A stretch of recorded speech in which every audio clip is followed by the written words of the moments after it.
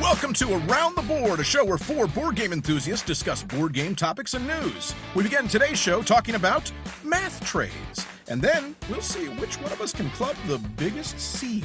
From there, it's on to another great game debate, this time one of my favorites. In fact, number one on my list, Heaven and Ale.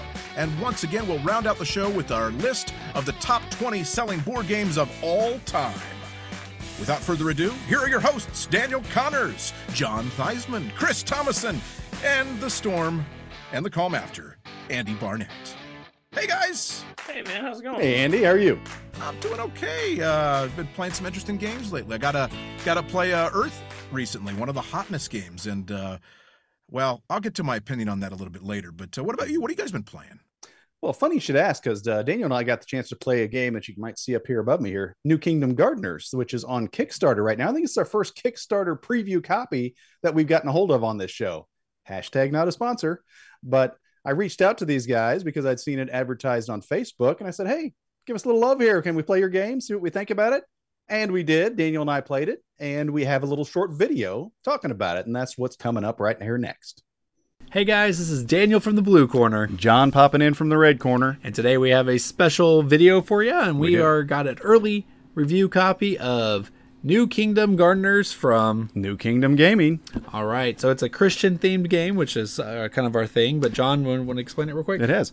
Yes, I don't know if you're like me, but you've seen this on Facebook quite a bit. At least I did when it was getting ready to launch on Kickstarter, which it's in the middle of the Kickstarter right now. You still have a few more days to go on and reserve your copy if that's what you want to do. And it's actually reached the first threshold of rewards, at least at this point, which is the wood meeples. So that's, to upgrade the components to the nice wood meeples, which is what we all like. Yes, especially Chris. He needs wood meeples. Yes, we all know that. Yes. So, so New Kingdom Gardeners is kind of a set collection game. It's actually kind of unique. I've never really played anything quite like it. It is pretty simple. I'm going to throw that out there. Yeah. Right. But it kind of has this illusion of being a cooperative game, even though it's totally not. Yes. It's kind of like a tongue-in-cheek cooperative. It really is. Because like all good Christians, we should be helping our neighbors. That is correct. So you get points for helping your neighbors. Yes. Well, you get fruit. You get fruit. Yeah, exactly. Your works bear fruit. Sorry, he's the theme guy. I say points, he says fruit. So, yeah. So, like, you'll do things like thorns will show up in your garden, and if you end the game with them, you lose 3 points. But if it's in my garden and John I prune it and I help him, I get that out of his garden, it's worth 3 points to the good for me. So 3 fruit. So it bears fruit for me. He saves me from negative points, but he gets positive points. Also, you can help each other put workers in each other's field as well. That's true. So if I have a worker in my field working all by himself, he's not giving me a lot of points. So then John comes along and goes, here, have 1 point. But John now gets 3 points for doing that. Yes. So you're always helping each other. Yeah. But even though it's tongue-in-cheek cooperative, there are a little bit of fun elements of subtle take that. Do you know what I'm talking about, John? Yes, there are. That's moving the weeds through the fields. It's kind of interesting about you have 3 spots where you can plant your field at. Yep. And one of those spots can be taken up by weeds. Well, as you plant... spots in your garden there. And as you plant your flowers and the weeds come up, the whole thing kind of shifts over. And if it gets pushed off your board, it actually goes to your neighbor. So you can kind of time it right. You can be like, oh, no, I'm going to push these weeds out to John's so I don't get negative points now. But now John will if he can't take care of it. Yep. Good thing to do when you know the end of the game. When you know the master gardener is about to make his return, which is what ends the game. That's right. So good way to set up your opponents to fail that way. Yep. Or if you have an extra action, you can be like, oh, that went into your garden, John. I'm so sorry. Let me prune that for you. Let me get that for you. Yes. So, yeah. And then, so it works really well. It's a pretty clever mechanic. Yes. Who do you think this game is for? Well, you know what? It's when we first played it, we didn't play it correctly. And I wasn't sure who this game was for. Yes. Because we were thinking it was a set collection. You're trying to get all these sets collection, and there's too many different workers to really collect much of a set to get any fruit. So when we played it correctly, it's like you were saying, it's easy to teach. It's a simple game at its core, which is usually the kind of games I like, where they're simple to their core, but then it's the decisions you make when you play them, because you're like, do I want to play that onto my board, or do I want to play it on his board where I can get points and get more, because he's going to play one on there, then he'll just get the points. So it leads to some tough decisions, and then you're trying to chain different workers together and their actions. And it's kind of a combo game. If you really, it really is. You're trying to get an engine running. Yep. Yeah, that's right. If you have engine building, combo building, you get different workers that all have synergies with each other. So you might be able to plant something and then immediately reap it instead of waiting till the end of the game.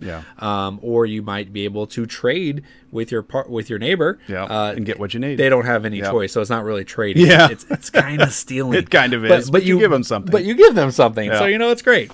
Now here's the question: people see a Christian themed game. Do you think non-Christians would enjoy this game? I think they would. I will say that if you're completely offended by it, you won't, because there are verses on it. There's things. It would be really actually. There's not verses. Well, there's quotes from religious people. Verses on there might be, but like the fruits of the spirits, goodness, patience, kindness, self-control. Those are the goods. Yes. But beyond that, there actually isn't a lot of like pure Christian. I guess you're right. If you did not tell somebody that this was a Christian themed game, I don't think they would know.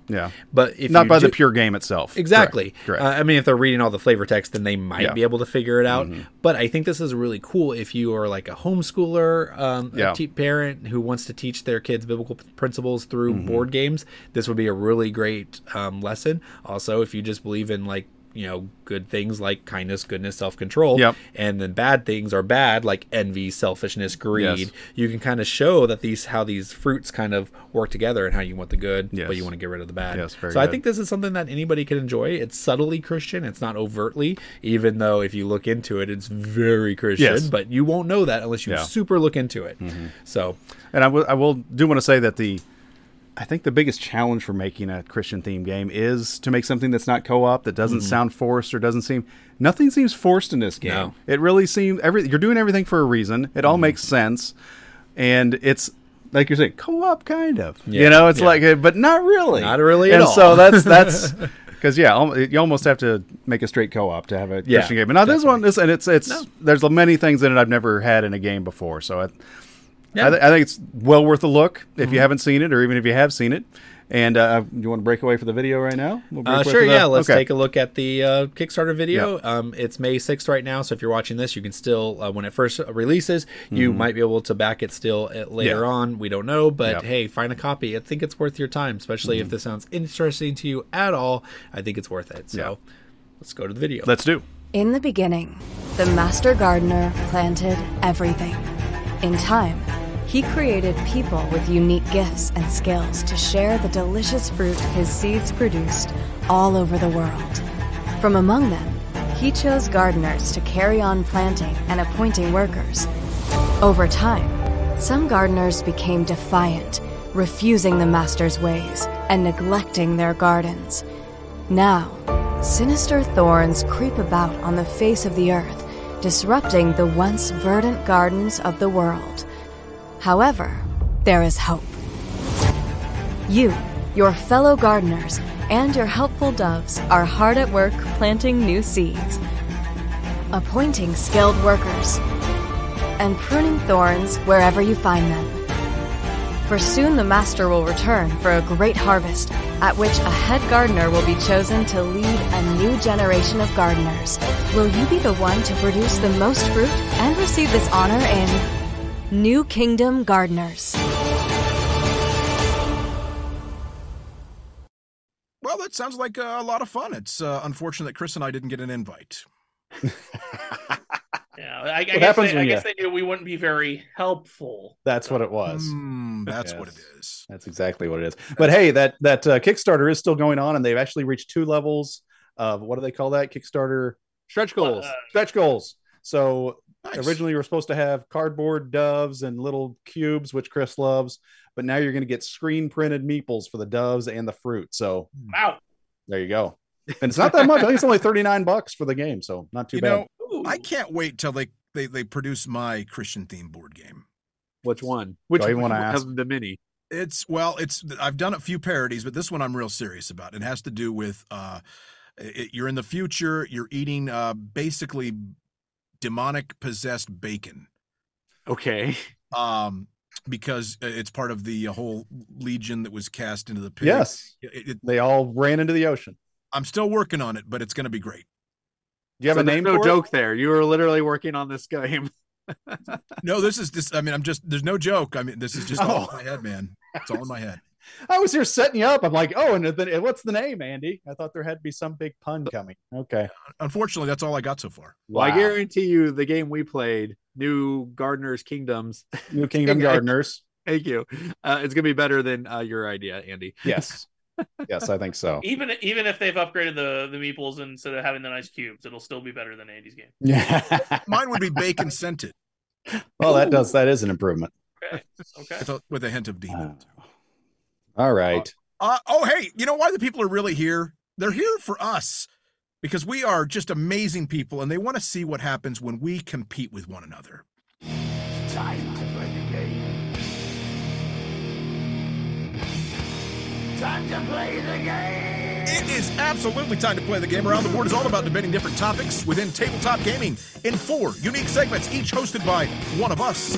A behind-the-scenes judge will award points at the end of the show. Whomever has the most points will be able to sit on their soap throne, pratering to themselves, whilst their Meepletown subject faces go slack and eyes glaze over. Now it's time to play the game. Round 1. Fight!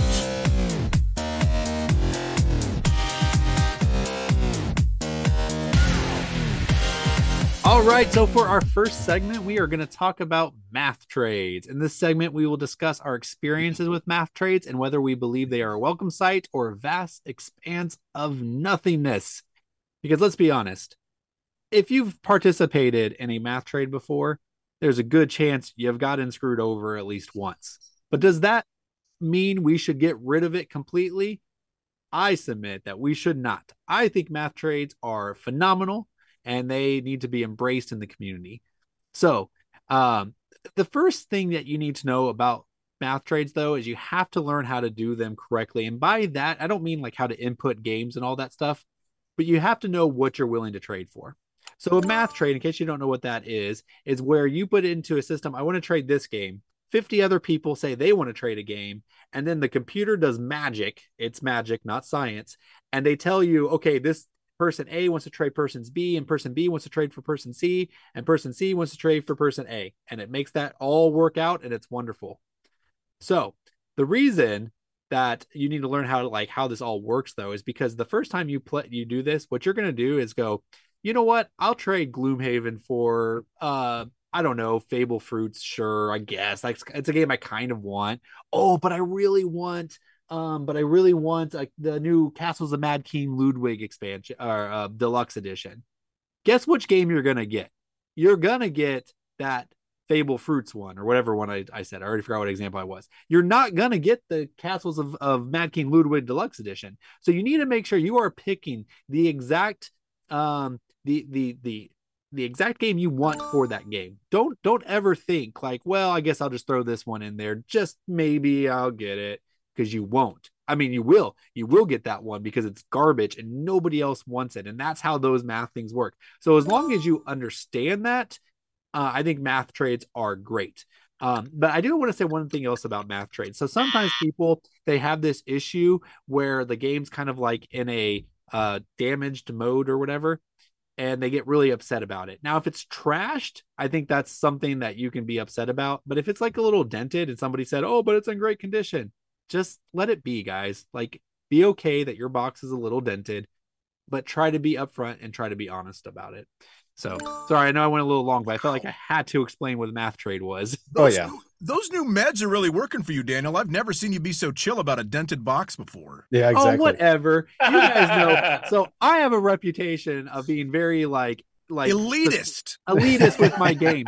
But for the past 10 years, I've been running FBC Gamers, and I let anybody use my games, and I've gotten over that. You guys cannot hang that on me anymore.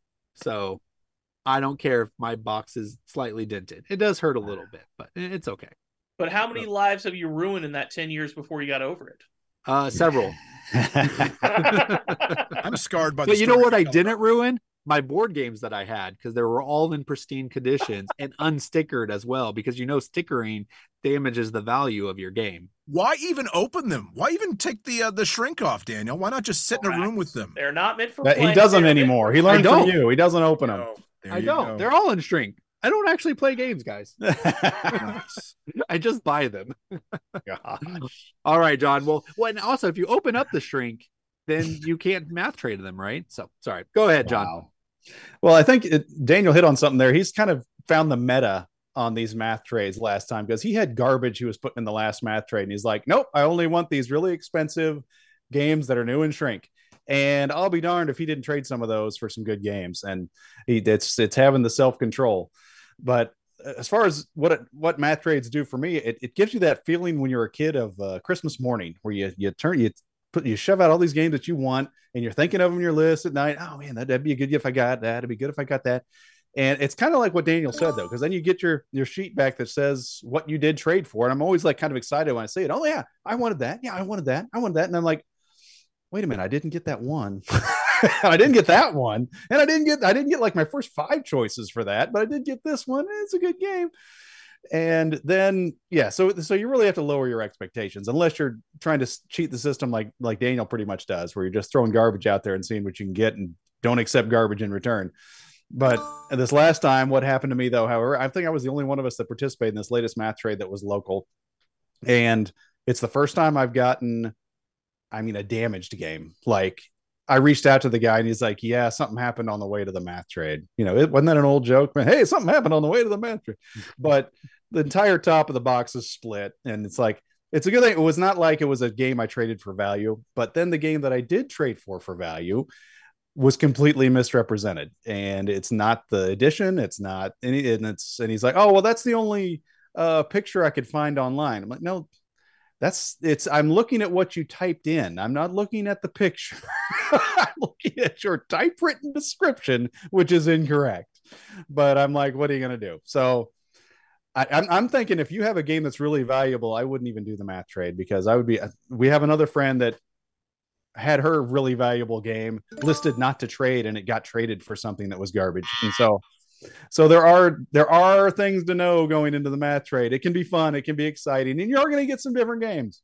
But be prepared to be just as maybe underwhelmed with what you had as what you had before. I gotta know, John, what game did you trade for value and got bid on? Well, this guy probably won't watch the show. But it's it was an old Stratomatic new and shrink. It said it was the 75th anniversary Hall of Fame edition. Sounds which legit. I looked up online and it was like $150.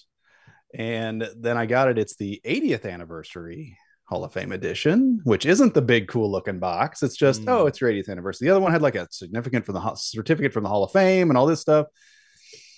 And yeah, the picture was just a basic Stratomatic. It wasn't, but his description said 75th anniversary Hall of Fame. I'm like, did you accidentally bring the wrong game? And that's all I could find online. Like, yeah, that's tough. That doesn't make sense. That's right. And for those of you that are listening and don't understand why this is such a problem, I'm thinking, why just don't make the trade then? Well, there's 800 people that are involved in this trade, and it's going every which way. So there's really no way to back out of it, which is the only unfortunate thing about a math trade is if you end up in a situation like that. But I'm sure you can elaborate on that a little bit later. Yes. But Chris, what about you? What's your experiences with the math trade? All right, so as usual, story time with Chris, baby. So first of all, I've been part of exactly one math trade. That doesn't surprise me. And I would like to let this record show that the one math trade I was part of, I did exactly what Daniel said, and he didn't like it when I did it. He's like, well, that's not the spirit of the game. No, the spirit of the game is to take my trash and put it in someone else's hands and get their good stuff. That's called life. And he didn't like it, and he's finally come around to it. So first of all, don't let people think that it was any different. So there's that. The reason I've only been part of one math trade is because it's the single worst user interface I have seen in anything in my entire life. It is the worst. And I know I'm like extra amped right now, but I'm telling you, I can't be more over about how much I hate that thing. It's awful. It is so bad. So somebody out there, please make a useful, logical, intuitive system for a math trade. Make an app, charge $5 a year. You will make boatloads. Yeah. Boatloads. Somebody do it. Because I like a math trade, because I like giving people my trash and taking their treasures, but I'm not going to go through all the rigmarole of that terrible UI. So somebody fix my problem. Google, whatever. I don't care. Or some random person in the community, I'm all for it. I'll give you my first $5. But yeah, math trades. If you can do it right, if you can get through their system, the horrible UI, and you can be like, yeah, I'm giving you. I mean, you got 40 different copies of Uno, and you say I want nothing but TI. Maybe you'll get one copy, and if you don't, you had nothing to lose. So that's what I think. That's right. So, Chris, I feel like you memory hold me there. I don't remember giving you a hard time about putting up Absolutely, you did. You're like, really? what? No, you're all you did. You were like, you have all these games that suck, and all you're asking is for the high tier games. He's like, you're not going to make any trades, and I'm like, if I don't, oh well. But if I do, awesome. Fair, there's no loss. I mean, I wasn't trading Bibleopoly though. Like, I still was playing, like putting like mine were gamer games, but they were all like sub 5s that I got for like next to nothing. And I made a couple trades. I don't remember what I got, but I did succeed in a couple, and I was like, awesome. And you were like, what? How did that even happen? I'm like, because people are stupid.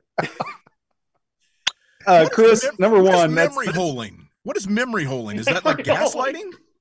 Pretty much, yeah. It's like putting another memory in somebody else's head. Yeah. Is that a new term? Did you come up with that? I'm incepting people. I make up things all the time. He did it though. Like, how meta is that? He incepted us with memory hole.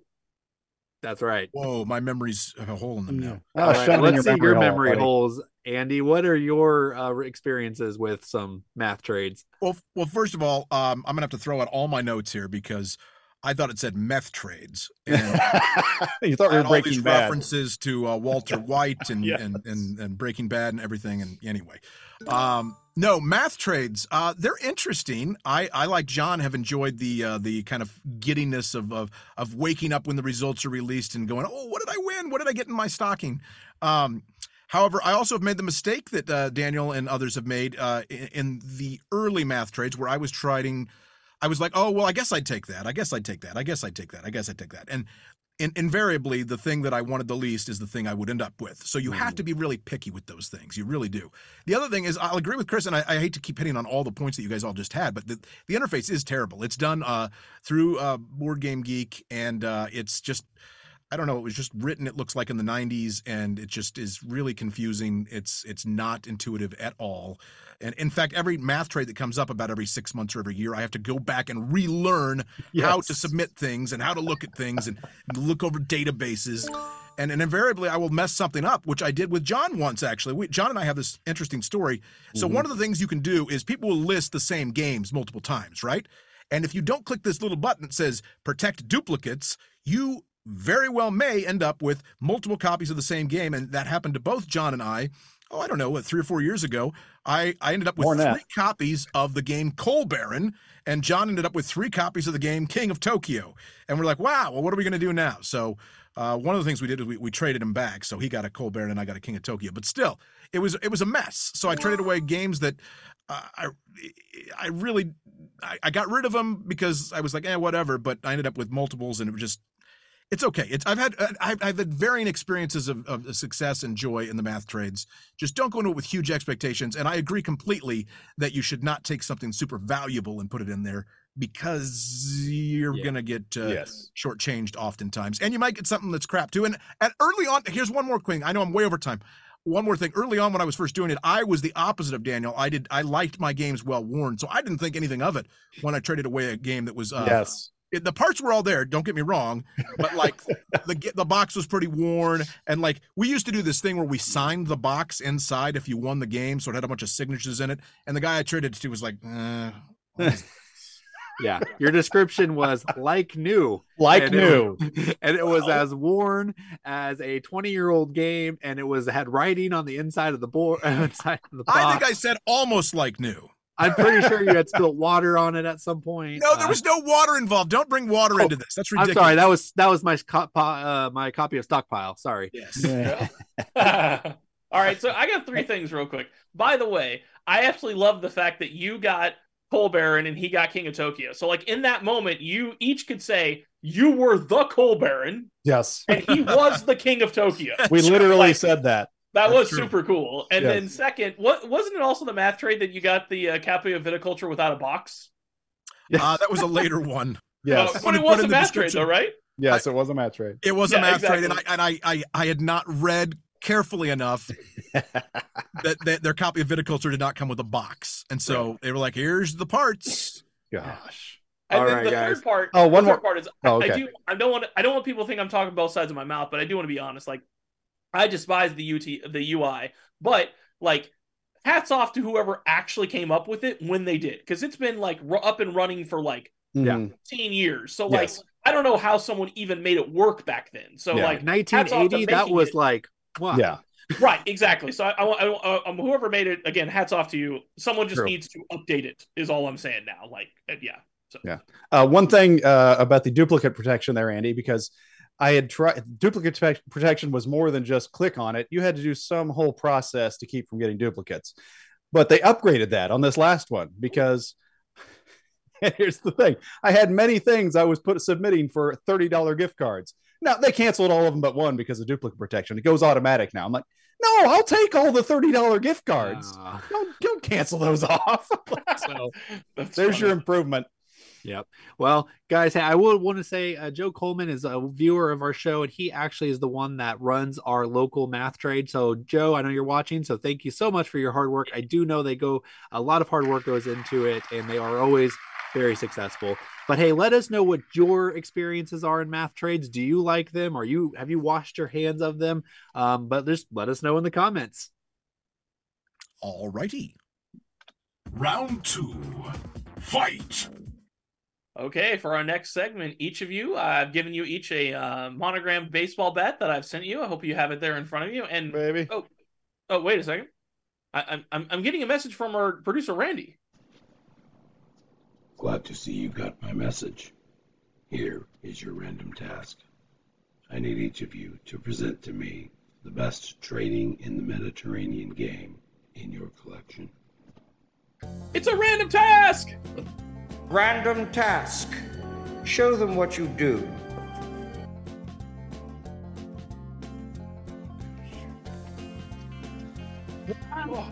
Drop my random task. Got it. Choo! All right. We always lose somebody from this. Oh, there he is. There he is. Whoa! Yeah, there he is. This time was Andy. Oh man, I was really looking forward to clubbing some seals. I know, right? I had my bat already. I know. Maybe next time. I spent a lot of money in shipping, getting those bats to you too. I appreciate it. I even had a sound effect for it. Tell you what, friends, if nobody comes down and buys a car from me in the next hour, I'm gonna club this baby seal. That's right. I'm gonna club a seal to make a better deal. Anytime you give me an opportunity to play a clip from UHF, I will take it. We'll use it next time. Maybe we'll get to it next time. There you go. All right. Well, the almighty Randy has spoken, and we are been tasked with a random task of games of Mediterranean trading, the age-old, memeable genre in board games. So, all right. Well, I'm going first, and today I got Veridostrum. So this is actually an old man game.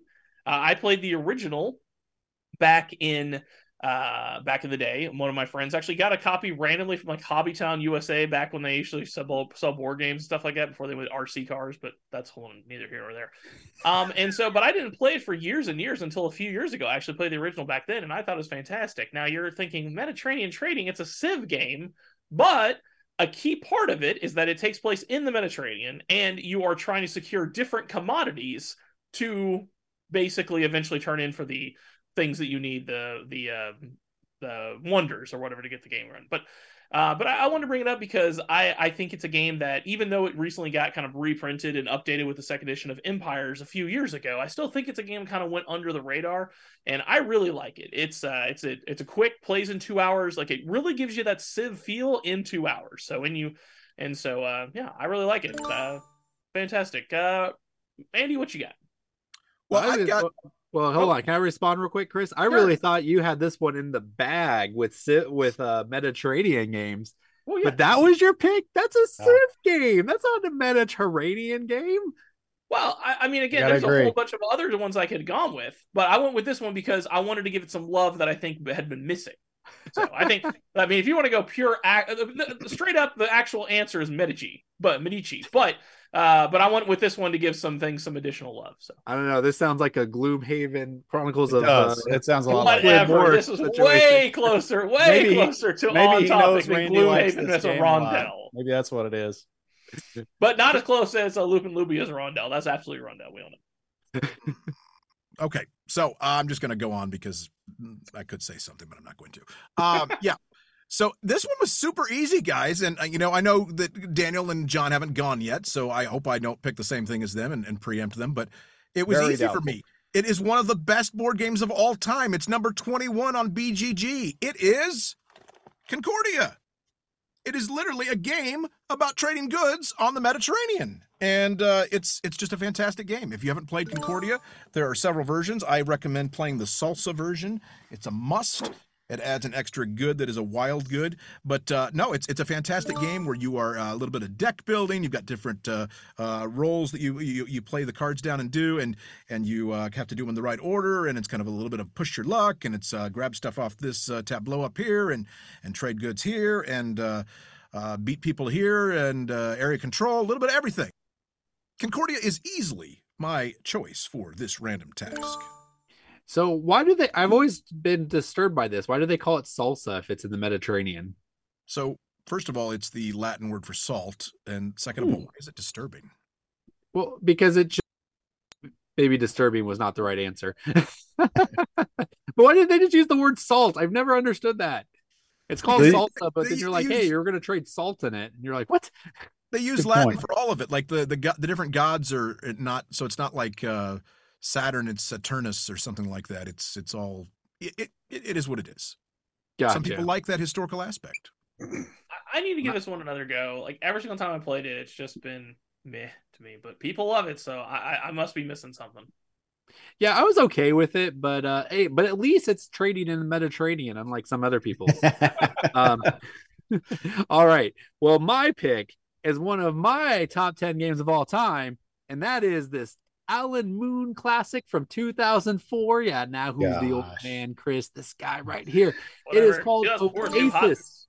It is a wonderful game about trading in the Mediterranean. And not only are you like collecting things, you're actually trading with each other, because you're going to get these cards that are wonderfully printed. See that iconography on these cards? It's just perfect here. You're going to be presenting these cards as an offering to all of your opponents, and they are going to trade you their turn order. So if you're a second player, you might be like, I'm going to give you my second player token for your goods. And then you're going to be placing those goods on this beautiful detailed board that is as beige as all get out. But it is literally trading on a that Minecraft desert. And you're making kind of looks like Minecraft. And you're making paths, kind of like the old game Quicks. If you know what Quicks is, if you do, thank you. I thought it was a series. Like making like grass paths, and you're trying to cut each other off and being aggressive with that. Is that and like the Dig best Dug? part about it, which makes it a truly trading game, is that it has camel meeples. Camel meeples. Cameeples. That's right. You cannot be a trading in the Mediterranean game without camels. And your goal is to make the biggest caravan of camels. The other things you're doing is you're getting scoring tokens. You're bidding on scoring tokens to like multiply what you have on the board. This game is definition of trading in the Mediterranean. When you hear that word trading in the Mediterranean, they are talking about Oasis. This is a trading in the Mediterranean game. So that looks like a trading in the desert game. It does. I don't see a Mediterranean sea there. I don't know where the Mediterranean part's coming in there. When I think trading in the Mediterranean, I think boats moving goods, not camels. No, it's around the Mediterranean, not through the Mediterranean. What? This is right next to it. I don't know where it's at, but it's right. It's like in Egypt. Egypt pretend. Has a desert, and it's right next to the Mediterranean. Just like you guys. Just like us in Kansas City, we're right next to the mountains. That's right. Right next to Colorado. We're that close to it. You get me. Clearly, Randy will get me. He'll understand. We'll see what the points say. I will say this. That game is so great that Daniel has to play it differently than the box says. No. He has to make it this giant social talk about game your negotiations. Whatever, man. This game is great. Underrated, under the radar. It is actually a good game, but your presentation of it did nothing to sell it to anyone. That definitely is true. But I talked loudly. That helps. That helps. Talk loudly. Speaking of talking loudly, it's my turn. And I have the best example of trading on the Mediterranean, which shouldn't surprise anybody because you know me with the old man gaming and the old man themes. That's all I do. And so I've got Quartermaster General World War II because not only does this game, not only does it literally have the Mediterranean Sea in the game, you can trade salvos back and forth from the Mediterranean to the Mediterranean, through the Mediterranean, and to the Mediterranean, and hold your tongue, son. And what are you trading in these games? You're trading supplies.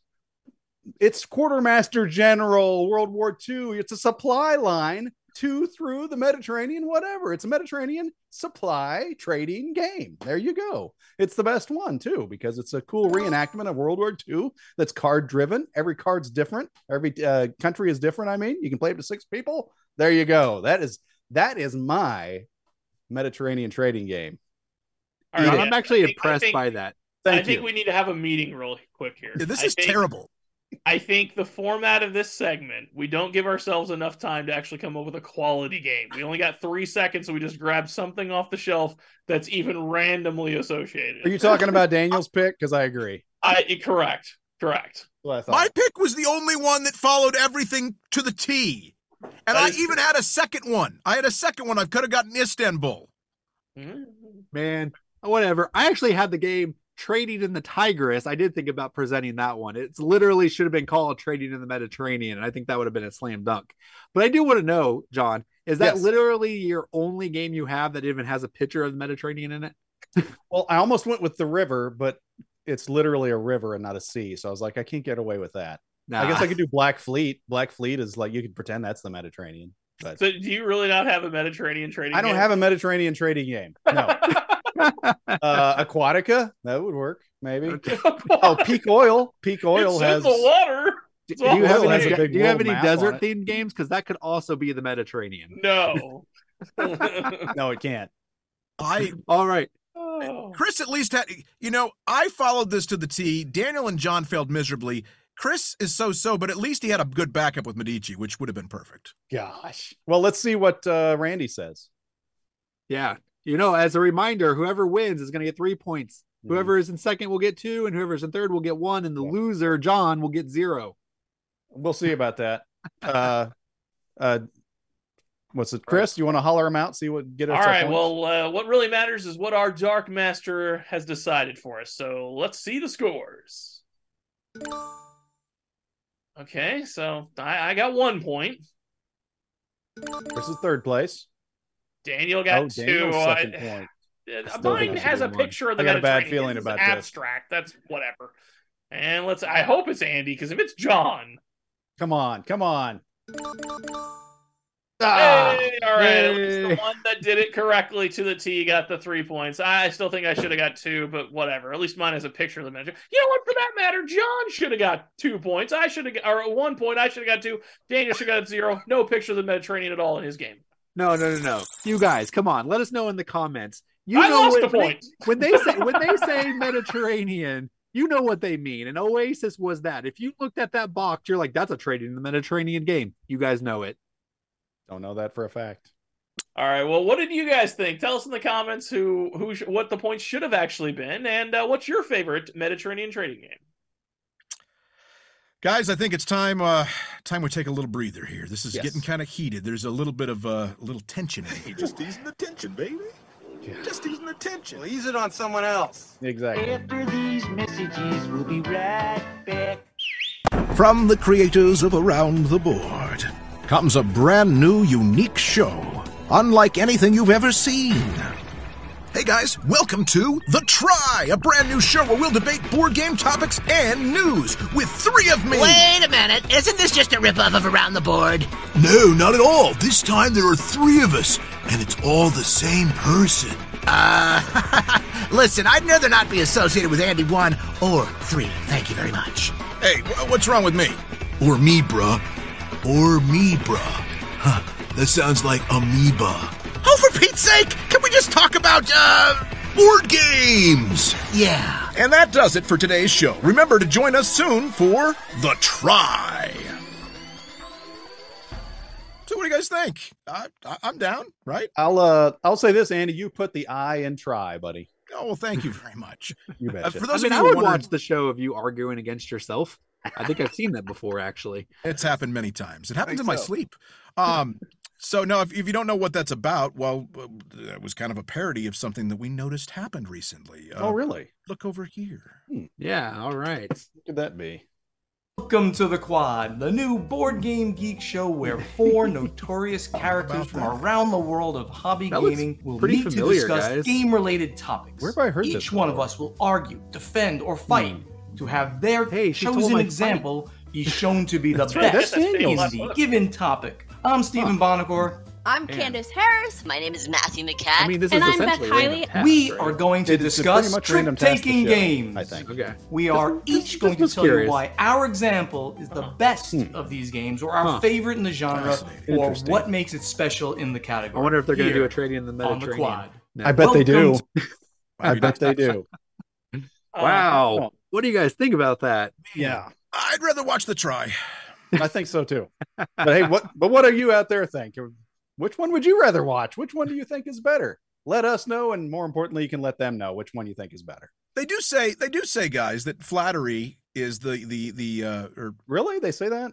Imitation is the highest form of flattery. That's it. think Imitation they is say the that. highest form There of we flattery. go. So, That's what they say. Fair. Yeah, and I will point out that our super fan Troy, that's what I call you, Troy, in case you didn't know. He pointed this out to us. He was the first one to notice this, and he was like, "Yeah, you guys should check this out." Yeah. Did you invite him on the show, Stephen Bonacor? I mean, maybe. Alrighty then. I'm sure it was just a happy little accident. I'm sure they didn't see us. Oh, I'm sure it was. Oh yeah, we're good. Let's get back to what we are here for, guys, and that is, of course, well, you know what it is. It's my goodness, it's this. It's game time.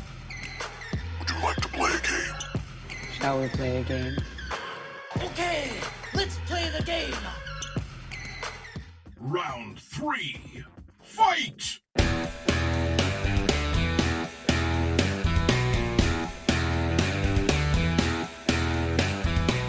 Yes, and in this segment, I'll be hosting the Great Game Debate. It's a segment where we look at board games of the past and see if that game still holds up to today's standards. A game that's considered great, fantastic, and for me, it's my number one game, Heaven and Ale. Let me go to Andy, where he'll share more about it. So what do you do in this game? You are going to take your piece, and you're going to start from one of these 4 spots. You're going to be either the first player, you're going to get 2 extra resources, or 1 on your Brewmaster track, or 2 coins to start with. And you're going to move along this rondel, and you can go as far as you want and pick up any of these resources. You stop here, you'll pick up this resource, and then the player behind you will then take their turn.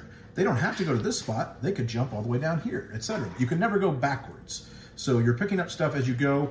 The thing that's interesting as you try to want more resources, let's say I really want this green hops resource up here, but it's all the way up there. I have to make a decision. Do I jump up there to get it before somebody else or not? Because in doing so, I forego all those resources.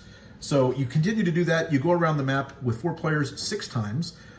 Each time you put out new monks, and these monk tiles, that determines your the round order.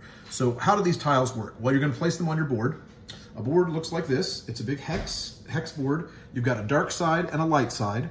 As you start placing the pieces on the board, you're going to spend the money to place them. So this one here, for instance, and let me go over the resources real fast. It is all the ingredients to brew beer, I believe. You have got your wheat or hops. No, wheat or barley. Yeah, barley, I think. Barley, water, hops.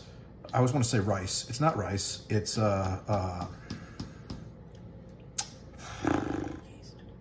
yeast. Thank you. Someone in the background told me that. Wood over here. And so you're building these resources up along this track. You want to try and get them as far up this barrel track as you can. And at the end of the game, I'll explain how points work, but that's basically what you're trying to do. As you place these hex tiles down, you have to pay for them. So for this yeast here, you're going to spend $3 if it's on the dark side. If you were to place it on the light side, it's going to be twice as much. It's going to be $6. The difference is that when they score on the light side, it moves the barrel up the track 3 spots. When it scores on the dark side, it gets you 3 money. You play with a super tight economy. You start with $25. or ducats, I believe they are. And anyway, it's super tight, so you have to be very careful to build your engine in such a way that you can keep money flowing in without scoring too many points early and then leaving yourself in a mess. Throughout the game, you're going to score each thing only one time. These are all the different spots you can score. So, for instance, right now, if I were to score yeast, I would score all the yeast tiles on my board, which would just be 3 in the dark. That would just give me $3. I would get $3. If it was over here, I would get the yeast resource would move up 1, 2, 3 on that track there. Obviously, it's a little bit of a push your luck game because you kind of want to build your board up before you start scoring these things. But the thing that's interesting is to score, you have to stop on one of these spots on the board, which have these purple tokens. Once the purple tokens are gone, you can no longer stop on those spots. There's only 1, 2, 3, 4, 5, 6 spots, and you're only going around 6 times. So there's 36 chances to score, and what do we have? 2, 4, 6, 8, 10.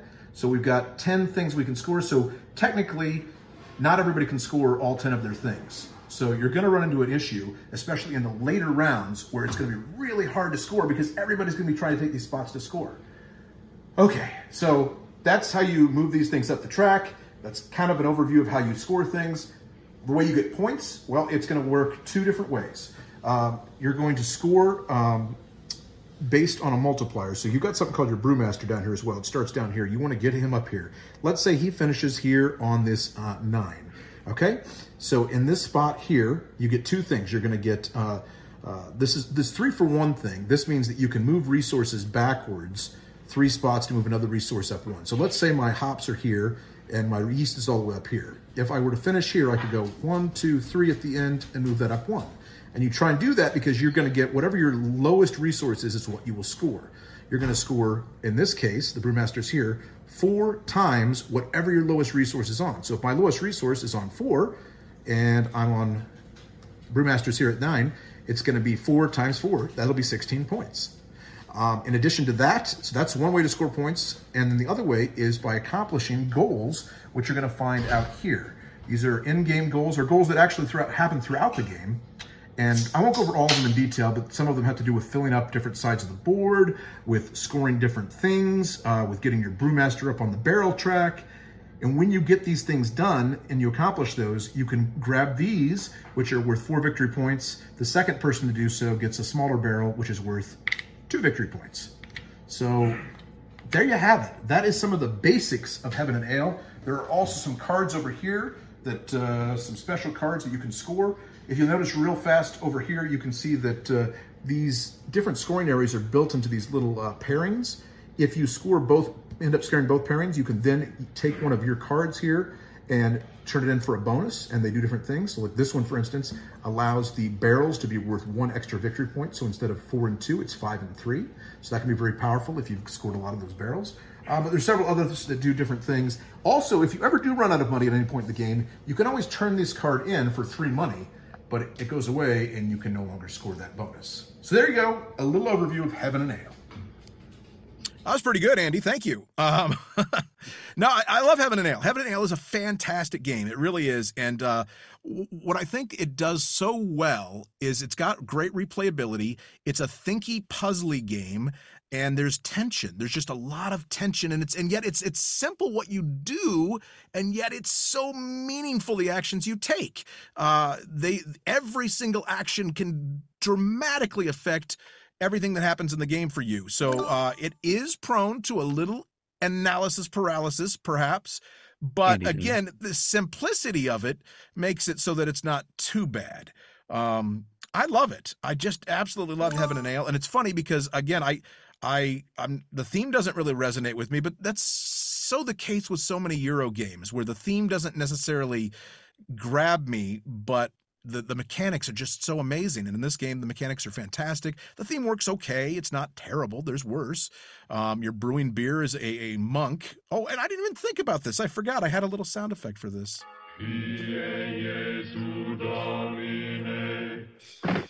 Is your monks brewing beer? That's right. Drunk monks. And sometimes playing the game kind of, with me at least, feels like that, where you're just kind of hitting yourself like, oh gosh, is he gonna take his turn or what? But no, it's a fun game. Very tight economy, very meaningful choices. It does, like I said, the theme's not sexy, but it works. Heaven and Nail. It's a winner for me. It's, like I said, number one on my list. What do you guys think? Andy, John? would you like it better if it was He-Man themed? Just, I don't know. I heard you're in for He-Man. Like He-Man brewing beer? Yeah, sure. Why not? We're trying to stop him. Or like Eternia juice. What else is it called? Eternia juice. I like that. I like that a lot. Well, let's get right to Daniel and go to John. Well, no, we're going to go to Daniel. me. I know it's been 22 episodes. Andy We do forgets go that around we the go board. Around the board. I just give me some sense. No, I'm in the camp of Andy. I really enjoyed Heaven and Ale. I think we kind of discovered it at the same time. I think Andy found the game. Maybe it was taught to us. I don't remember. I just know that he latched onto it a lot quicker than I did, but I did enjoy it. And the more I've played it, I've grown to appreciate it. It is a really challenging game as far as like tight consequences. And it's funny that Andy mentioned the slapping yourself in the face, because like my first point is the anxiety that this game gives you, which is good in games. Like you want that anxiety. You want to stress over, did I make the right decision? And did I go too far down the path? I don't know. Only time will tell. Also, how the scoring is set up, where there's like 6 pieces that are limited, and then you go around the board 3 times. So there's 6 times 3 is 18. There's only 18 opportunities to score your pieces. And that's like stressful, because you go, okay, I'm not at the optimal point where I want to score yet, but if I don't do it now, I may never get to score again. So you're always trying to decide when you want to do that. And then the monks placements is also really fun, because when you trigger the monks, it triggers things around it. So when I played against John and Chris, I kind of had I saw the Matrix. I had one of those moments where my eyes opened and I was like, oh my gosh. And I just had perfect placements, and I was triggering monks left and right and left and right. And I was just gaining all the resources. And even the way that the resources are generated in this game is so clever, because it's like you move around the track and then you move your monk around as well. And then you kind of multiply your monk's place it with your lowest resource. And if you get them all to match up, you get a perfect score. This is a game where you can actually get a perfect score. You can bowl a 300. You can pitch a perfect game. How many games can you say that about? That's pretty exciting to me. Well, point of order, a couple things, Daniel. First of all, hey, I agreed with you. How many players you play with depends how many times you go around the board. So with 4 players, it's actually 6 times around the board. 3, I believe, is with 2 players. Second of all, I disagree that you can bowl a perfect game in this, because you cannot always solve the puzzle, because you don't know what the other opponents are going to do and what they're going to take. And there's varying strategies, and that's what's so great about it, is you have to look at what other people are doing and react accordingly. And the board is laid out each time differently, because the resources are on different squares. Anyway, I'm sorry. Oh, I agree, but I'm not saying it's not full of choices. You still have to get there, but I'm just saying there is a max in the points, right? Because if your lowest resource meets your guy at the very end on the 20 spot, that's the most points you can get in the game. I've never seen anyone do that, but yes, but, sure. But you could. It's on there. Challenge accepted. That's all I got to say. Okay. John, what about you? Oh, hey, it's my turn. So glad you guys are having a little love fest over this game, but I was just thinking, if Seals and Cross said we may never come this way again, as Daniel was talking about, hey, you may never pass by that chance to score again. But really, this game, when you say the theme doesn't speak to you, give me a break. There is a theme to this game. I'll tell you what it is. It's Algebra, the board game, because that's what Heaven and Ale is. You've got your little numbers here that you're putting around your fields. You're like, oh, well, this is an 8 and an 8. I need a 2. Wait a minute. That one's got a 4 and a 7. If I need that 7 and 4 times X is okay. So I need that one. But if I can't get that one, I can get that one, which is another number. And so that number can go here with it. It's all numbers. It's numbers, put numbers together. You got numbers to put numbers over numbers with numbers. And that's what Heaven and Ale is. There's no theme at all. There's no drunk monks. There's no brewing beer. There's none of that stuff. There are monks. There's pictures of monks. And monks are very powerful in this game, as our friend Kent O'Connor would probably be very happy about that. But he's not a monk. He's the closest one I know. But anyway, but yeah, Daniel proved that in the game that we played, because I've had one play of it, and that's probably going to be it. I would play it again because it is a decent game, but it's number crunching, and it's doing numbers with numbers to make numbers, and just know that's what it is going in.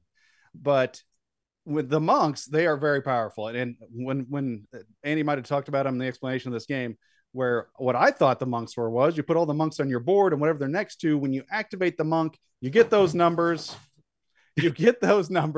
And that's it. You're done with the monks for the rest of the game. I didn't realize that they could score when they're around the fields and all that. So, well, now they are really powerful. I was putting them around their fields just to make less points because in my algebraic mind, I'm like, well, I can't have any more points around this field because I need to score X, and that one needs to score X plus 2, and that one needs to score X plus 3 minus 5. And then you can get some points going. A decent game. Is it one of the best games? Is it a great game? I don't think so, just because literally there's no theme. I mean, some games are halfway themeless.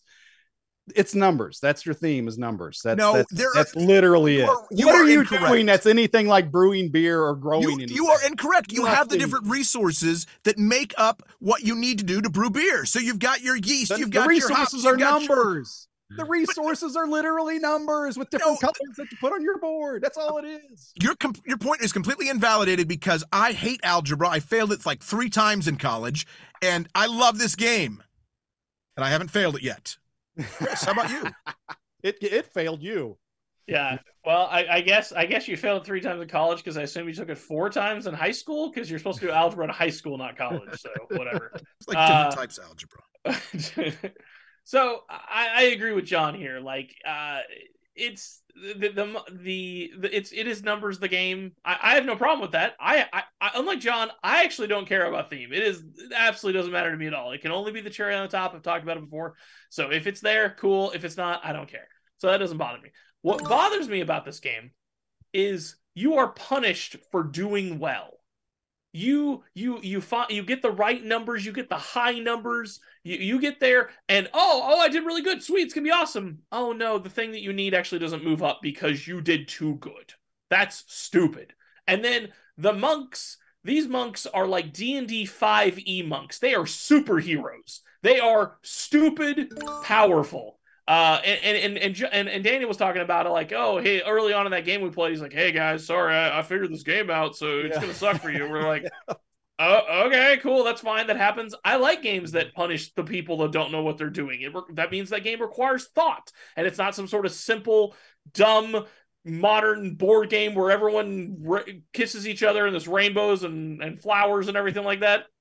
I want a game that's punishing and difficult, but it was so frustrating the way it was because it was all but these stupid monks. And when you play them, then it activates that, and we just didn't understand it, so it was fine. It's just the game's kind of imbalanced because of the monks. They are just too powerful. But if you know that, it's probably okay. But I will say this about the perfect game: that only works when you're Daniel. You're playing with people who have no idea what you're doing. And the reason it works is because you take your turn back 3 or 4 times and keep reactivating the monks. That's what he was doing. He actually was just straight cheating and not even using the monks like he's supposed to. He was using them like multiple times, I'm convinced. Because every turn he was like, I'm going to use this monk, then I'm going to use this monk, and then I'm going to use this monk. We're like, oh, cool. I took a wheat. That was a 2.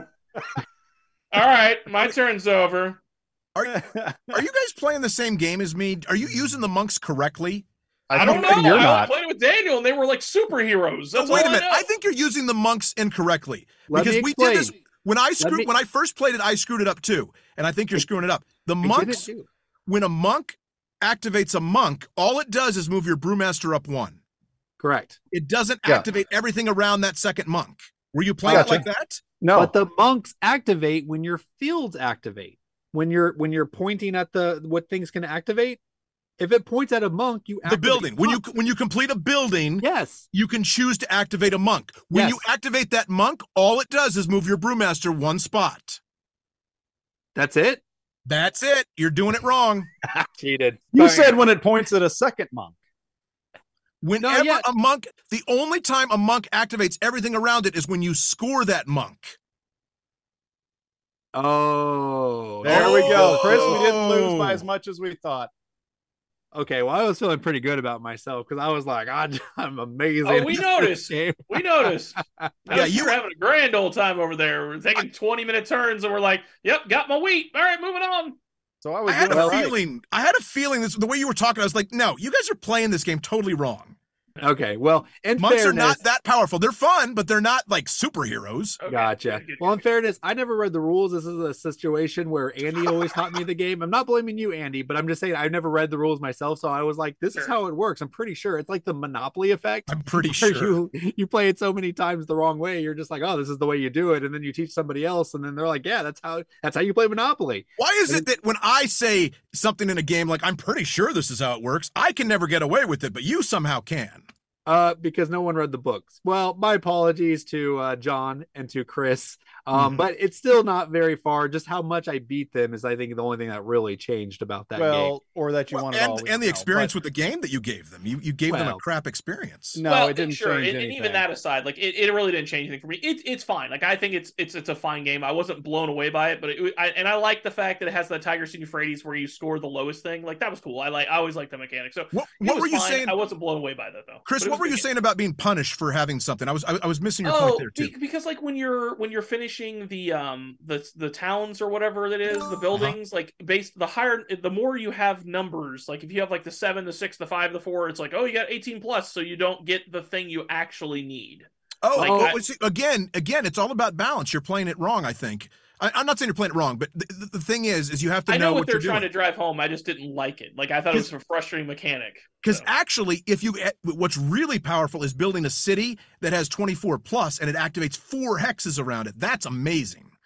Yeah, but sometimes you need to get like a 7 so that you can move your brewmaster up 6. I agree. Yeah, they didn't like that. They didn't like that a small field was just as important as a big field, which I don't quite understand that. They're just different. I didn't care about that. I was just tired of doing all the math all the time. All right, well, guys, that's enough about Heaven and Ale. What do you think about Yes, the game? it is. Again, number 1 on my list. Apparently, not so much on John and Chris's list. Daniel likes it. Okay, it was fine. I like it a lot. Leave us your comments below and tell us where you think Heaven and Ale ranks. We're going to continue though with the old program. Round 4, fight!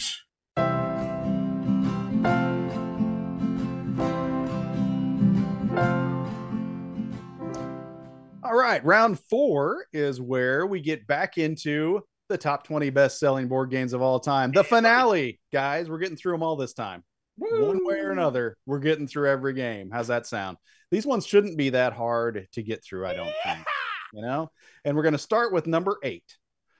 And then, but first, let's take a quick review of the ones that we've done so far. Andy, in your professional voice, can you tell us the top ones that we've gone through so far? Number 20, it's Cranium. Number 19, Blockus. Number 18, Connect 4. Number 17, Moncala. Number 16, Stratego. Number 15, Risk. Number 14, Catan, Settlers. Number 13, Pictionary. Number 12, Othello. Number 11, Life.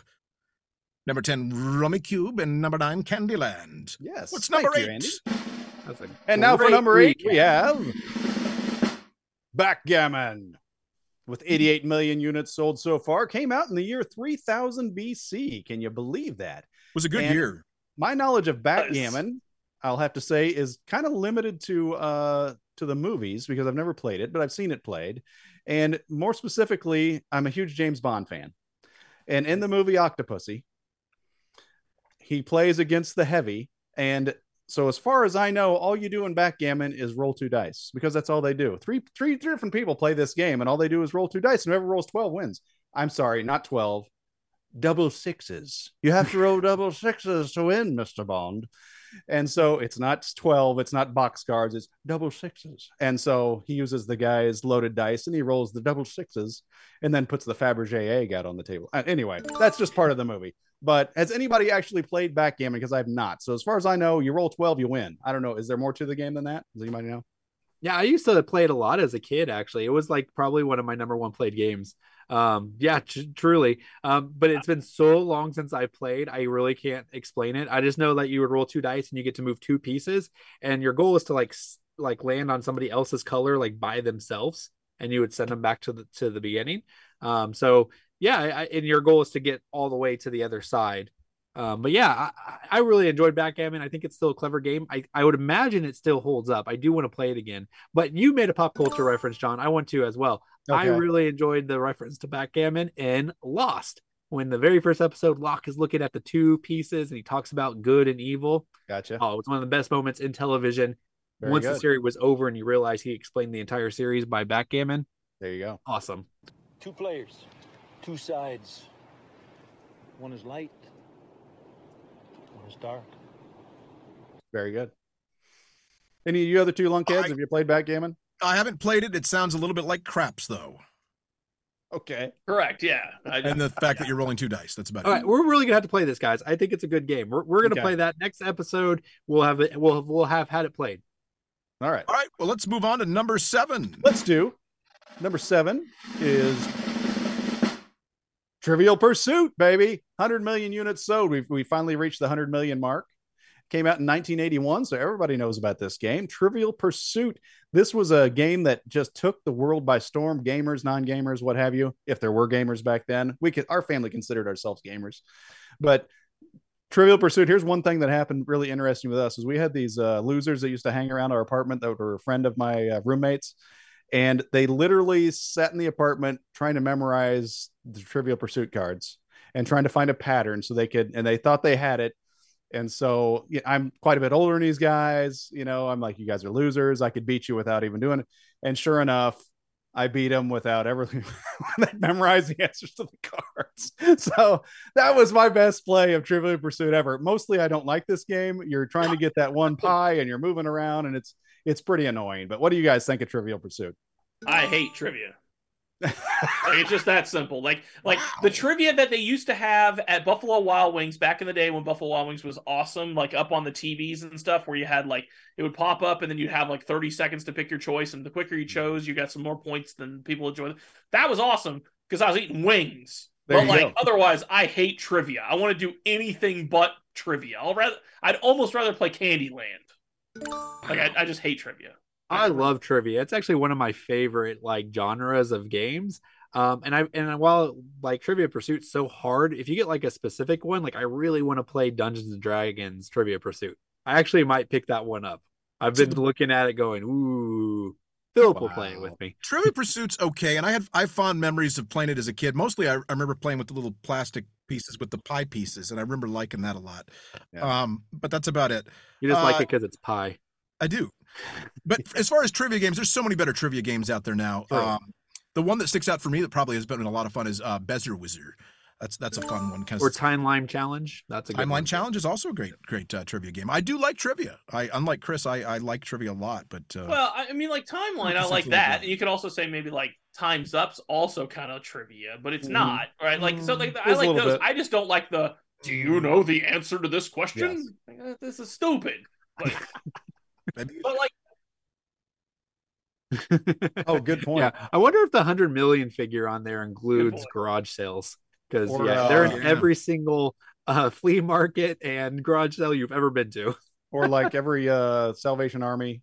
Yes, every thrift store has about 80 of them. Well, let's move it along. What's number 6 here? We've got waiting for the. Oh, okay. We're not going to get a. Oh, you're. I don't want Why it. would you wait for the drum roll? I don't want it, but I'm waiting for it. Here it is. We had a moment to escape it. Number 6 is Battleship, again with 100 million units sold, but a little bit more than Trivial Pursuit. Came out in 1931, and we all remember that classic cover with the mom and the daughter washing dishes back in the background while the son and his dad are there playing a game that they could play with 2 pieces of paper and a pencil, but they got. It's when life was as it should be, when the women were doing the work and the boys were playing the board games. Everybody was happy in the picture. I just love that cover. The women were just as happy as the guys. I know. That's why everybody was happy. Drying dishes is just as good as Battleship. Oh, I just love the fact that I'm doing the dishes and they're playing a game. Life couldn't be better. I have theories. I have theories that they were slowly poisoning them. There was life insurance involved. That's what it was.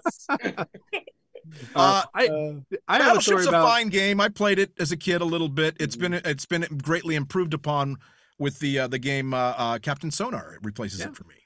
Okay. Definitely. We played it a lot. Me and my dad played it a lot because he was in the Navy. So he actually really liked this game. He kind of got excited to play it with me, and he would, it is what it is, right? But it was kind of a cool childhood memory to remember the times I played with my dad. So did you guys listen to In the Navy while you were playing? No, we listened to The Doors and good music. The Doors. That's much better. Jim Yeah, we've Morrison.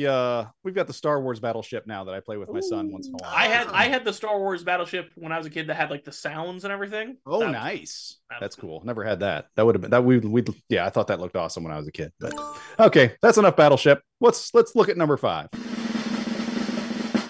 Number 5 is Clue with 150 million units sold and at least one movie made.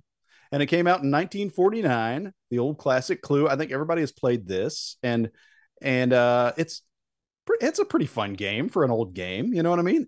The worst part is the roll and move when you're trying to get somewhere and you keep rolling a 1 or a 2, and there's literally nothing you can do on your turn. I'm stuck in the hallway for 3 turns. That's so nice. All you guys are exchanging information. All my life, this game is like 80% there. And I don't know what that missing 20% is, but there's 20% that's missing there that would make this game phenomenal. But like, it's just missing something. What is phenomenal, though, is the movie Clue. One of the best movies of all time. Apparently, good. they're making a remake Fantastic. of the movie. Oh, are they? When Yeah, did the original come out? I haven't seen I'm it. worried about that. 80s, right? the movie original or the Clue. game? We just talked about when the game came out. No, he means the movie. The movie. Yeah, it was the 80s. Yeah, it was fantastic. Is Martin Mull Lloyd, in it? Is Tim Miss Curry. Scarlet hot? So good. Yeah. I always had the hots. for Sure. Miss Scarlet. Remember her name. She's a famous actress. But it's fantastic. If you haven't seen it, you should watch the movie. It's Yeah, fantastic. 1985. Just looked it up. So Thank you. Oh, there you go. Perfect. There you go. Royals World Series champs. Yep. Oh, has anybody played a themed Clue? I've never played one of the themes. Not either. Simpsons. I played the Simpsons Clue. I played that a lot actually. That was my Some of go-to those- Clue game. Some of those Was it just themed like Clue the same games board go for a for lot of different- money, man. Yeah. It's You know, I insane. realize it's funny. We've been talking about these are the games I played as a kid. I realized I played a lot of board games as a kid. They were all Hasbro. I'm just so angry that I missed that boat. How did I not know about German games at the time? There you So go. much missed opportunities. Well, if only the Germans had won World War II. Then, yeah, that would have helped. Yeah. But in Quartermaster Generals, maybe they can. Maybe they can. There you go. Hey, let's go No, to the none next. of the other games offered that. All right. What are we up to? Number 3. No, we're up to number 4. Scrabble with 150 million plus sold. Came out in 1938. Scrabble is still fun. Scrabble is a fun game. I don't know if you guys ever played it much. I remember when I played it for the first time at my in-laws, and they had no idea how to play. I mean, they played it, but you don't play Scrabble by looking at your tiles and trying to make a word. You play it by looking at the board and trying to get to the score spots. They were doing it backwards. You don't just try to, oh, I've got the word loser. Where can I fit it on the board? No, you say, oh, there's an R and an S. What can I fit in there to make a word to get over that triple word score? And so there's a right and a wrong way to play Scrabble, but it's fun and it's a fun little word game. I'm sure it's probably one of Daniel's best games. Well, That's you why guys the know game's dumb for that I'm a reason. master. Yeah, I'm a master of the English language, and spelling is right there with it. Uh-huh. Yeah. The game's dumb because, again, exactly what you said. That's what you're supposed to do. That's what is actually strategic and everything like that, which is, I guess, fair. But I don't know. If again, Scrabble's almost up there with Trivial Pursuit with me. I just don't like it. I just want to just let me make some dumb joke letters and put some words together and make a funny word and call it a day. Because if I'm anyone that's really pushing their brain playing that game, that's really silly. Let's play a different game. Wow. So my biggest problem with Scrabble is some subjectivity into what is allowed, and I played with too many people that didn't follow the actual rules. And if you follow the actual rules and use the Scrabble official dictionary, I'm all for Scrabble. But too many people were trying to bend and break things, and this is Duke is a word, and that was, you're supposed to agree ahead of time what dictionary you're using. It doesn't have to be the Scrabble one, but you have to agree this is the dictionary we're using. Because you have to, if you check it, you have to look it up. So you have to have a book that you're looking up. You can't say it's not in this, I'm going to look in this one. No, you have to have one book that you're going to use. I like to use the Klingon dictionary personally. That'll work. Yeah. You know, if there was rules for if you look it up and you're wrong, you lose points, I'd be in for it. But that's that's what we need in every game when we play with Andy. That's actually a rule, isn't it? If you're challenged, you lose your turn. You lose your turn if you're wrong. And you lose a timeout as well, right?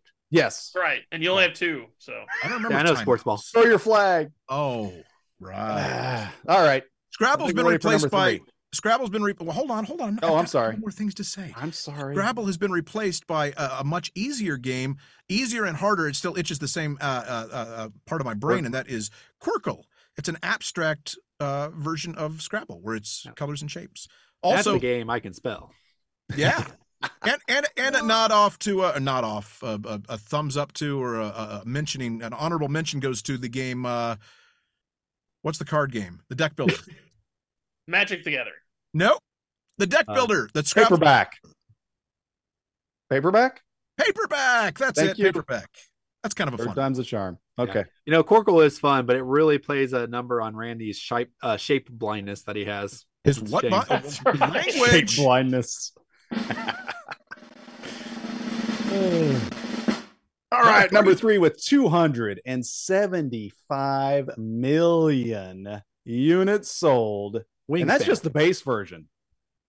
Wingspan came out in 1935, and that is Monopoly, baby. Oh. The king, the grandfather, the granddaddy of us all. There would be no games if there wasn't for Monopoly. So there you go. How about you know what's funny about Monopoly? Everybody always brings it out saying, it was brought out to tell you how bad monopolies were and how capitalism is evil. Well, it's a game, whatever. If that's what it was for, it did a bad job, because it's like, hey, I won, baby. You never felt bad about winning, did you? I don't like it because it perpetuates the old white rich man narrative. Is that what it does? Yes, with the monocle. Because he's featured in the thing. Yeah, I gotcha. Yeah. Mr. Was his name Moneybags? Mr. Moneybags? Pennyworth. Mr. Monopoly, I think. He's like, it's Uncle something, I think it's what it's called. But I don't know if he has a name. He has a name? Yeah, it's like, let us know what the somebody. name is. Yeah. Pennyworth was the clown in It, wasn't it? Yeah, Pennywise. Pennywise was. Oh, it's just as torturous. Have you guys seen the movie? The truth is, this game is fine. There's the only game for about 45 minutes to an hour, and then you're just physically simulating the next 6 hours, and it's awful. So it just needs to be quicker. It just needs to be like whoever has Daniel and I recently talked about this, like to a person that's kind of a gamer, but anyways, we were like, I think the fix is just you play until all the properties are owned, and then whoever has the most money at that moment wins. Like, and then maybe it would be something. But yeah, and then also people play with the rules wrong, and it's annoying. So you got to drive everybody into the ground to win that game. There's no. I will say this: if you guys won't feel like a win. If you want a Monopoly tip, I'm going to give you this one. It blows everybody's minds, but you gamers out there, you probably know this. The buildings are limited, so don't build hotels. You build 4 houses, and then when you're opponent, you trade somebody and say, "Hey, I'll give you this, so you can have a Monopoly." And they're like, "Great, I'm going to start building houses." I took all the houses. There is none left, and they go, "Oh." True. When I think of Monopoly, that's not easy though. You have to have a lot of monopolies and buy a lot of houses. When I think of Monopoly, I think of death by 1,000 houses. So one thing though, I really will say this: I wish I could get a copy of the Landlord game that Monopoly is based off of. Like, I want to see what that game actually is. There's so many more spaces, and I just want to know what that game actually is. So I thought so too. Talisman I thought adds it looks extra way better spaces too, but I heard that doesn't make it better. The what? Talisman, which is like thematic Monopoly. Oh, okay. I will say one Rich of the things. Uncle Moneybags, Pennybags. That's his name. Rich Uncle Pennybags. Pennybags. There you go. Yes. One of the things that Monopoly taught me as a kid, I remember doing this, is the very first thing I would do is I would take a $500 bill and I would hide it under the board so that I pretended I didn't have it.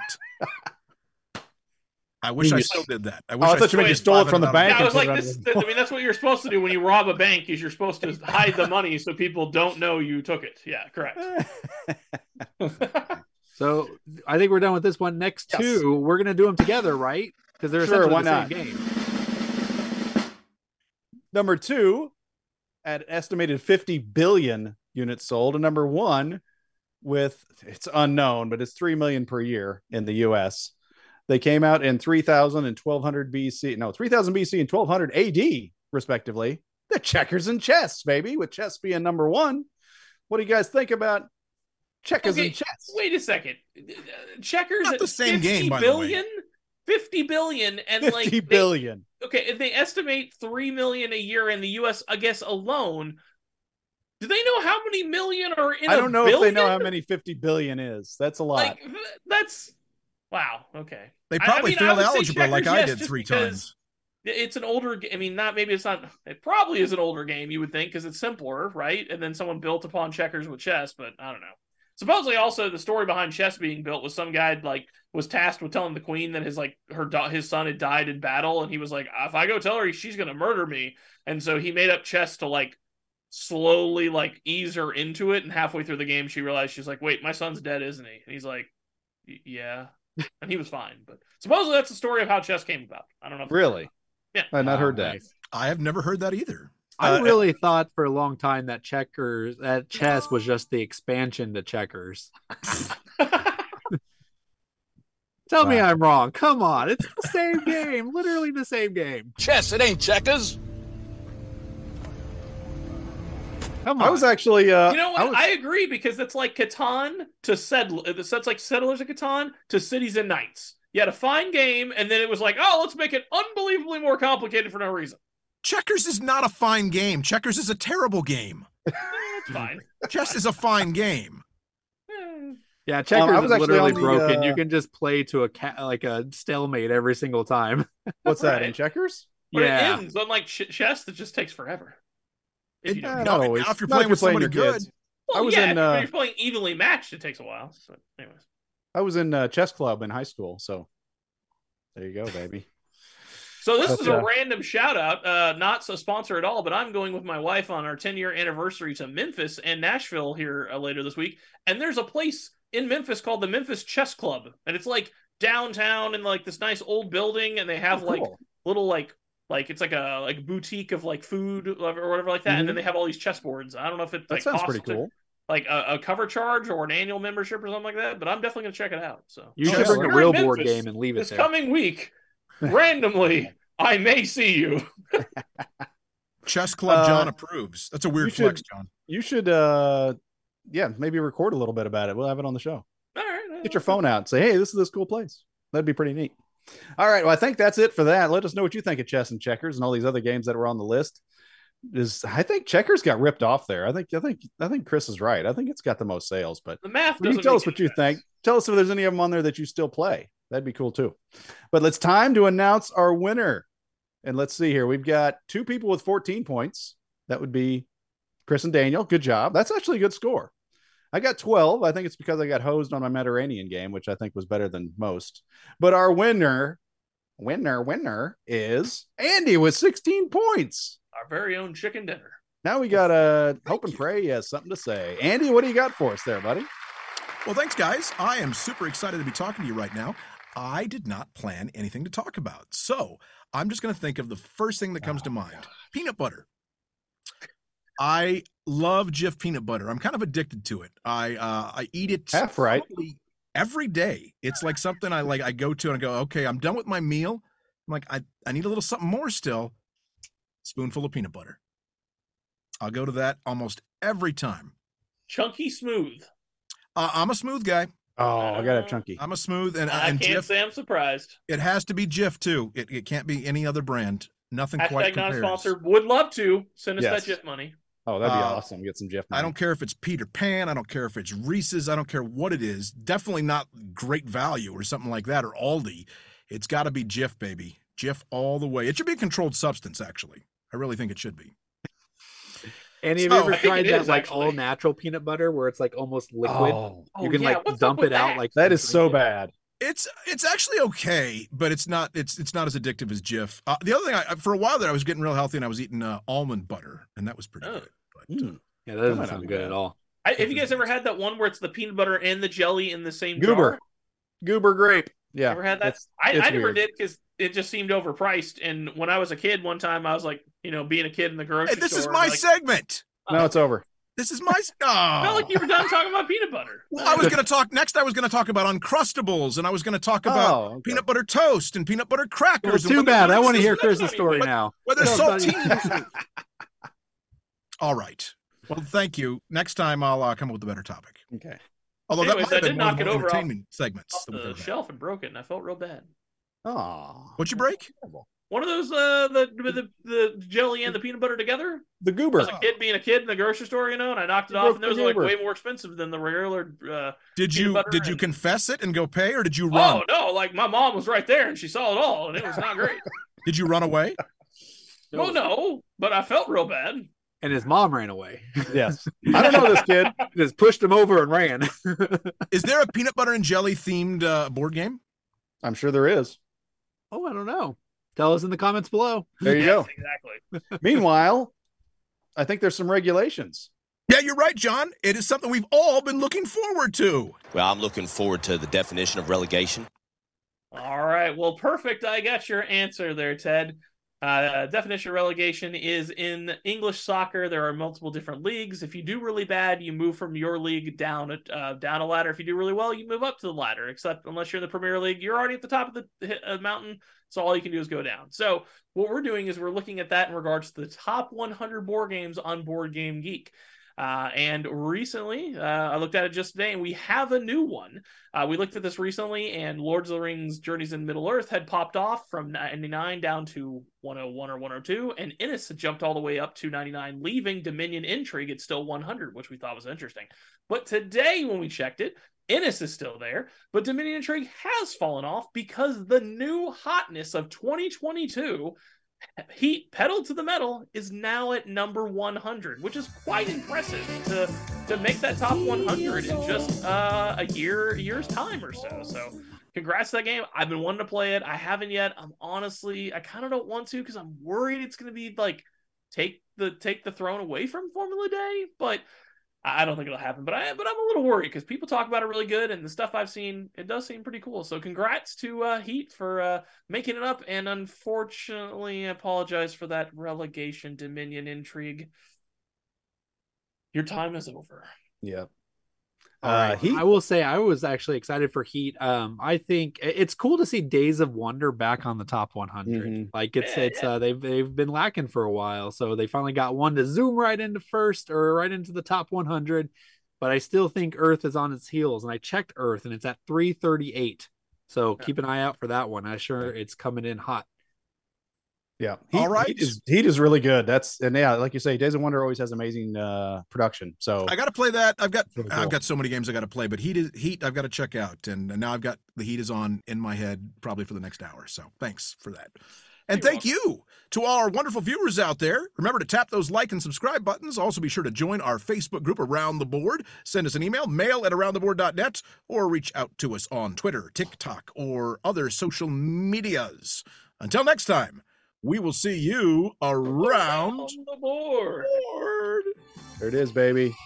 Best Mediterranean Grading salvos in the Hey, Mediterranean. we need to get together and figure out some alternate rules, combining that game and Mare Nostrum into the ultimate Mediterranean game of all time.